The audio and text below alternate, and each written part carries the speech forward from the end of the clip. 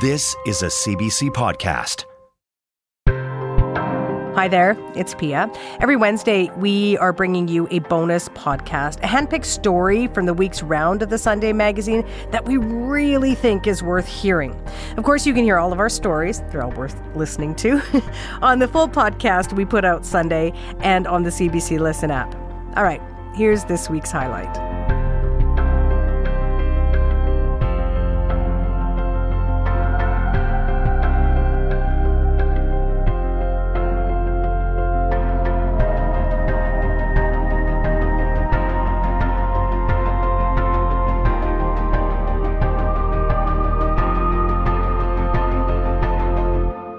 Well, John Lee Clark is an award-winning American poet, author, and teacher. He's also deafblind, which means he has a combination of sight and hearing loss. Along his journey, John's become an activist for his community, as well as an advocate for a relatively modern way of communicating, one that he says is more than a language. He describes it as a philosophy and a new way of life that he says is reinventing everything.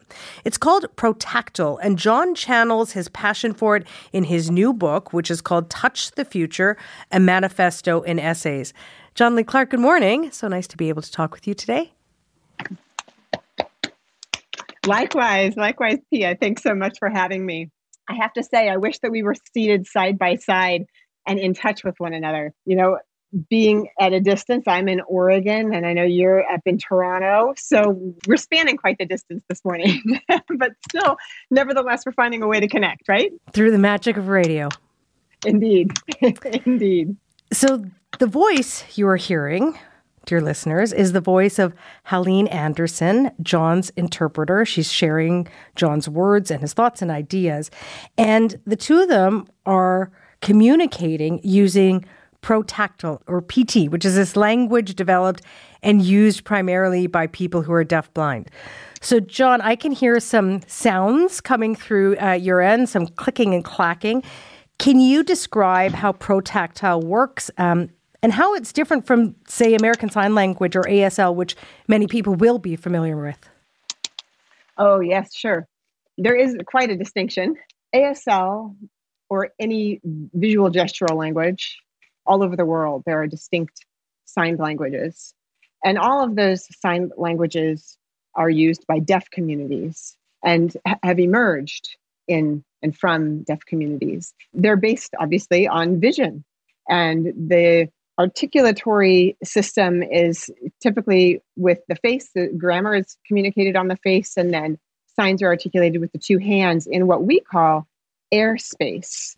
Airspace, that's using the empty space, like typically in front of your face and chest to communicate in ASL, which of course is a visual mode of communication. Mm-hmm. So that's one modality for language, a visual modality. In Protactile, we use the tactile and proprioceptive modality. So right now I'm seated with Hal. She and I are seated so that we're facing each other, but we're beside each other. So our thighs are adjacent. And I have one of her hands is on mine. The other one I'm using to make more language by which she can feel, because I'm actually articulating with what we call contact space on Hal's body, as I would any interlocutor. I'm using her arm, areas of her chest, the top of her thigh, onto the back of her neck and head. And so there are different grammatical aspects of Protactile. We don't communicate at a distance like people would in the visual modality, where they're standing or seated at a distance from one another, so that they can see and provide visual back channeling cues to kind of keep the conversation going. Instead, we in Protactile use tactile back channeling cues. So all of my emotions in terms of how I am receiving a person's message is also communicated as I'm receiving it. So contact space is immense and powerful, and that's part of the articulatory system of Protactile language. I know it's complex, but just if I'm understanding you correctly, John, you and Helene are sitting like very close to each other, like facing each other, and you're using these different grammar spaces on the body, to put it simply, like squeezing, stroking, touching her to communicate. Is that a fair kind of rudimentary explanation? There are a lot of what we call movement contacts. So the way that I get in touch with the surface of Hal's body, for example, different degrees of pressure that are used, different traces, different taps. For example, I'm taking Hal's hand now, and I am holding it in my left hand while I make movement contact with my right. As an example, I could press with all four fingers on Hal's hand for a longer period of time, maybe with one finger, maybe with the whole finger versus the fingertip, maybe take all four fingers and scratch downward. All of those different movements are distinctive, and that's the phonology of the language. It sounds absolutely fascinating. Sure. And the syntax of the language, so there are different locations also. It's not just that the palm of your interlocutor's hand can be used. What you can do is create what we call a proprioceptive construction, where I would ask for Haleen to assume a certain hand shape, like let's say the shape of your hand if it were holding a cup. And I would then take that cup and proceed to bring it to my mouth to drink from it. And those are very vivid constructions, as you can imagine, very vivid. And by vivid, I mean tactily vivid. So I could chop the plane of Haleen's hand, which would be like as if I was chopping something on a horizontal surface. But if I were to have her arm raised up vertically, and then I chopped below her elbow, it would be more like I was chopping down a tree, or something pillar-like. And so these are very vivid, tactily descript productions, as you can imagine. And so it puts us in a real vital space where language is in emergence and just very generative. So. It's very vivid to me as well, John. I'm closing my eyes as I'm listening to you explain it, and I can visualize it. So thank you for that. For some of our listeners are going to be familiar with you, but others, this will be an introduction to them of you. So I just want to give them a sense of who you are, how you got here. You were born deaf to an all-deaf family that used American Sign Language, ASL. And then around 12, John, you started to lose your vision due to a genetic disorder called Usher syndrome. How did that affect your ability to communicate with the language you'd grown up with? Yeah, that's an entailed question. So my father, he also is deafblind, as is my brother.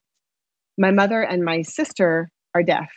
And when I was a baby, I don't know how much vision I was born with, perhaps never completely sighted, right? I could never see at night or in the darkness.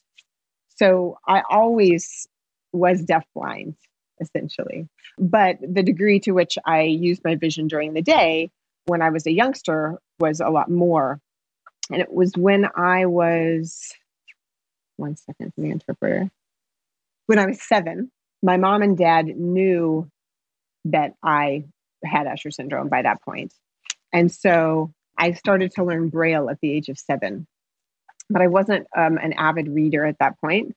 As my vision changed, I was 13 approximately when I started to engage in a more tactile way with the world. So I would, when I was signing with someone, I would go ahead and want their hand on mine and put my hand on theirs to receive the language that they were using. It wasn't protactile language because that hadn't been conceived of, but it was still people signing American Sign Language, but I was putting my hands on it to try to feel what I couldn't see. So that's a makeshift system. And most deafblind people, as their vision changes, they actually grip more tightly onto the vision that they have and onto the visual modality. But I actually took a different course. When I knew that my vision was going, I went ahead and ushered in changes in touch, right? I got into touch more with people and with my world, knowing that this is my world, right? So it didn't have the same sort of stigma, I think, for me as it does for many. And it allowed me a great number of connections with others where I was able to just relationally jump into some of the historic and social relationships that were very rich in my life with others. And I wasn't clamped down on vision. I was able to let go of that and develop other means and modes of being in touch and being with others in the world through touch. So thinking about just how we know what we know And thinking about when the Protactile movement started, which had its inception in Seattle. And in 2013, when I met AJ Granda and Yalitza Nuccio, I had known them previously, but when I met them to discuss and learn about Protactile, these ideas, I would say the formative impulse that gave rise to Protactile was already in order. I mean, it's intuitive to many of us to be in touch in these ways, but it was just us getting together in a way that was able to develop that, which is the Protactile movement. Yeah. So even though Protactile is not my first language, Protactile is my third language, it is my native language. It's the language that I live in, that I breathe through. So it's an interesting journey to acquire a native language as a third language and thinking about what that means, what nativity means in terms of the languages we speak and the socialities that we invite. And the people you referenced there, AJ Granda and Yalitza Nuccio, are leaders within the Protactile movement. You attended your first PT training with them back in 2013. You're in your 30s then. You write about how things changed for you and your wife and kids at home as you started attending these Protactile training sessions. Can you tell me how? Sure. So I was always in touch with my wife and my boys, even though we were using still a lot of words from ASL, but also the way that we would just function as a family, in our home environment still had a lot of traces of what I'll call distantism, right? Where we are working and living and engaging in spaces that are distinct from one another, not being beside each other as we're doing certain things. So someone would come up, my child or my wife would come up to me to touch me and tell me something, but then they would go back to the space that they were in, at their desk or on the sofa or whatever. So there is a spatial component to Protactile where not only are we coming to touch one another when we want to tell someone something, but we're also sitting maybe nearby or happen to be convening in shared tactile spaces. Yeah, you can't yell across the room. You have to be in close proximity to the person you're communicating with. True. And not just when explicitly communicating, but also just living spaces. So imagine an adjacency where what you're doing is happening in a space that's beside what I'm doing. Okay. We're brushing by each other. So imagine if you're in the kitchen with your loved one and you're creating a meal together, or maybe you're creating two separate dishes. They want to eat peanut butter and jelly and you're getting cereal. Are you moving in your own sort of separate currents, or are you brushing by each other, right? As you move from the refrigerator to the stove, to the sink, right? Are you brushing your hand across your loved one's back? Or are you tracing your hand down their leg as you open up the cabinet to get a pan? How are you living and coexisting in a tactile ground? If you're just joining us on this Sunday morning, I'm Pia Chattopadhyay, and I'm speaking with poet, author, and deafblind activist John Lee Clark through John's interpreter, Helene Anderson. John has a new book out. It is called Touch the Future, a Manifesto in Essays. John, in one of these essays, you reflect on the idea you describe as distantism. What is that, and why is that a problem? Mm-hmm. Distantism impacts everyone on the planet, I would say. If you take an individual, they are sort of encased in a bubble, a spatial bubble. And depending on the culture they're in, they are sort of indoctrinated into beliefs, values, a cultural system that keeps others at some distance. When hearing and sighted people stay at a distance, they do use their distance senses of hearing and vision to maintain a connection across those distances. As you and I are communicating across the vast distance we are today, Pia. Members of the deafblind community know that the distant senses of sight and hearing keeps the whole world at a distance. And there are norms in place, social norms, that keep the status quo. And so then people end up eking out a meager existence, trying to piece together as much as they can while still abiding by these social norms. It's almost like a puzzle, right? Trying to put together a puzzle with few and many missing pieces. And then if you look at structures that have been in place, like support service providers who have been trained to work with deafblind people as an intermediary, mediating what would otherwise be a direct tactile experience with the world, distances structures put us in a position to stand back and wait for someone else, like a support service provider or another person, to intervene between us and the world. And while we're waiting for someone to intervene, or to mediate our experience with the world, we are to just sit back and be passive. So really, distantism relegates us to a role of passivity. And instead, what Protactile has encouraged us to do is to not stand back and wait for others to give us, the tidbits that they may want to share with us or that they think are important. And instead, to forge ahead and to reach out and be in touch with the world. Now, the reason why deafblind people oftentimes are reticent to do so is because, like I said, distantism is in our culture and there is a strong taboo against touch. I mean, imagine you reaching out to touch a stranger on the arm in a grocery store line. People are taken aback, as you can imagine. And so people have been trained, really indoctrinated to not touch. Look, don't touch. People reach out to touch, they get their hand slapped.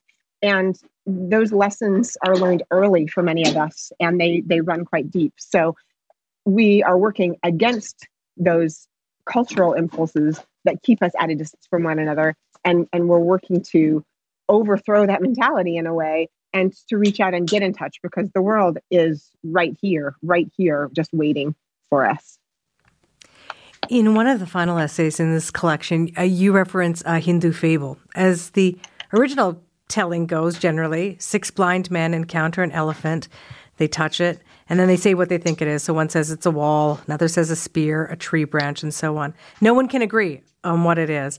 And the story, the fable, is usually used to kind of illustrate how humans interpret things differently, and tend to jump to conclusions based on limited knowledge, and then they fight about who is right. You rewrite this story, John. Tell me about the rewriting, how you're reframing it, and what you're trying to say. Yes, that last essay. So I don't necessarily have a goal, or I'm not trying to say anything necessarily per se. What I'm doing is thinking through that fable. The fable of the blind men and the elephant, one encountering a tusk and saying, oh, it's a spear. Another encountering, like you said, different parts of the elephant. If you look at the Hindu traditional story, what you have is blind men arguing about what they perceive.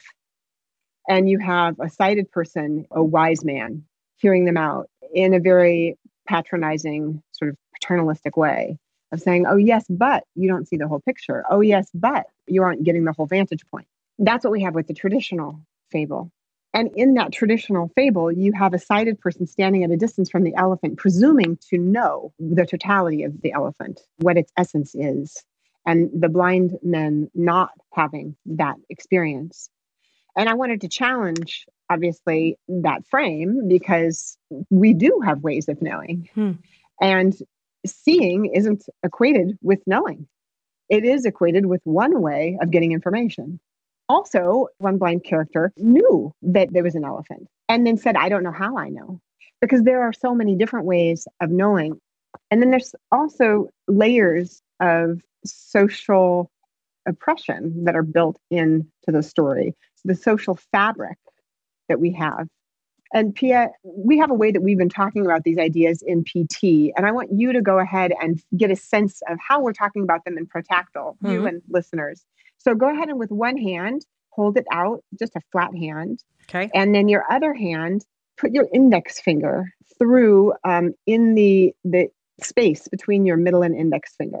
Okay. So what you have is a social fabric with the open hand, and you have an individual, a deafblind person, emerging or stepping into a place, a position within that social fabric. And so you have that finger that's between the other two fingers it's limited in how it can move, the way that it can explore that space. Yes.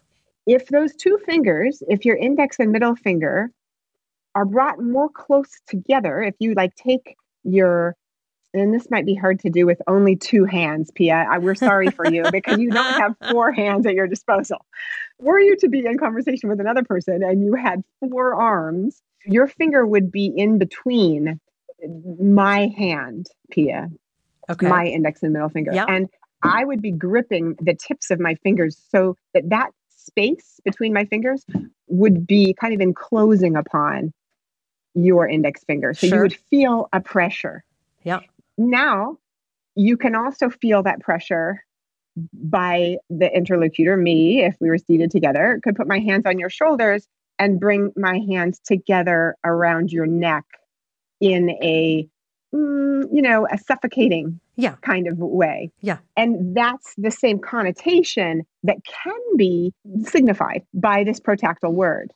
English doesn't afford us these same sorts of gradations along this line of what spaces we're asked to occupy or invited to occupy socially, and how we can engage in those spaces, and how those spaces, what they do to us. Do they afford us room to move, or do they constrain our movement, and do they suffocate us? So what we have with these deafblind men, they're asked to step into certain roles as blind people in society.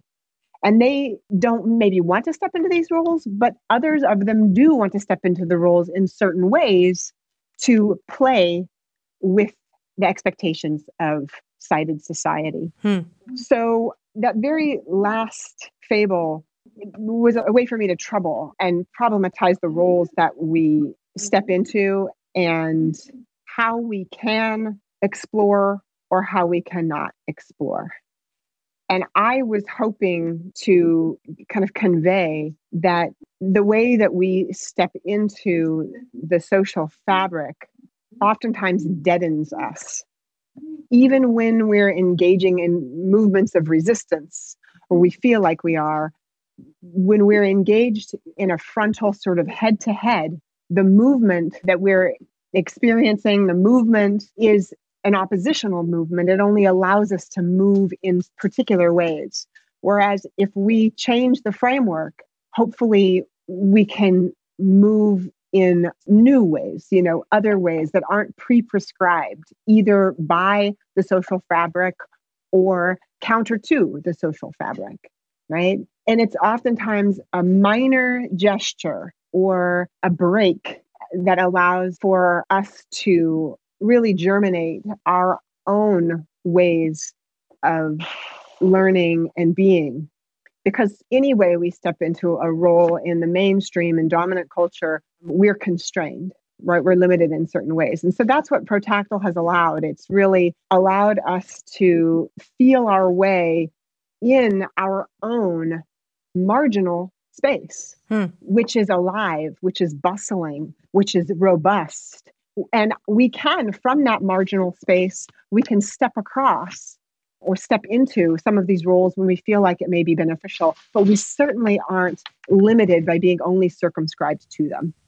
I appreciate so much having the chance to communicate with you today. Thank you so much, John. And Helene, thank you to you as well. Thank you, Pia. Thank you. I know what's happening there. I can do that one. Thank you, everyone. Yes. John Lee Clark is a poet, author, and teacher. His new book is called Touch the Future, a manifesto and essays. We spoke along with John's interpreter, who you heard there, Helene Anderson. And starting this afternoon, you'll find the audio of our conversation as well as a written transcript. That'll be at cbc.ca/Sunday. And you can find all the stories we bring you each week on the Sunday magazine by heading to our website, cbc.ca/Sunday. I'm Pia Chattopadhyay. Thanks for lending us your ear. We'll talk to you again on Sunday.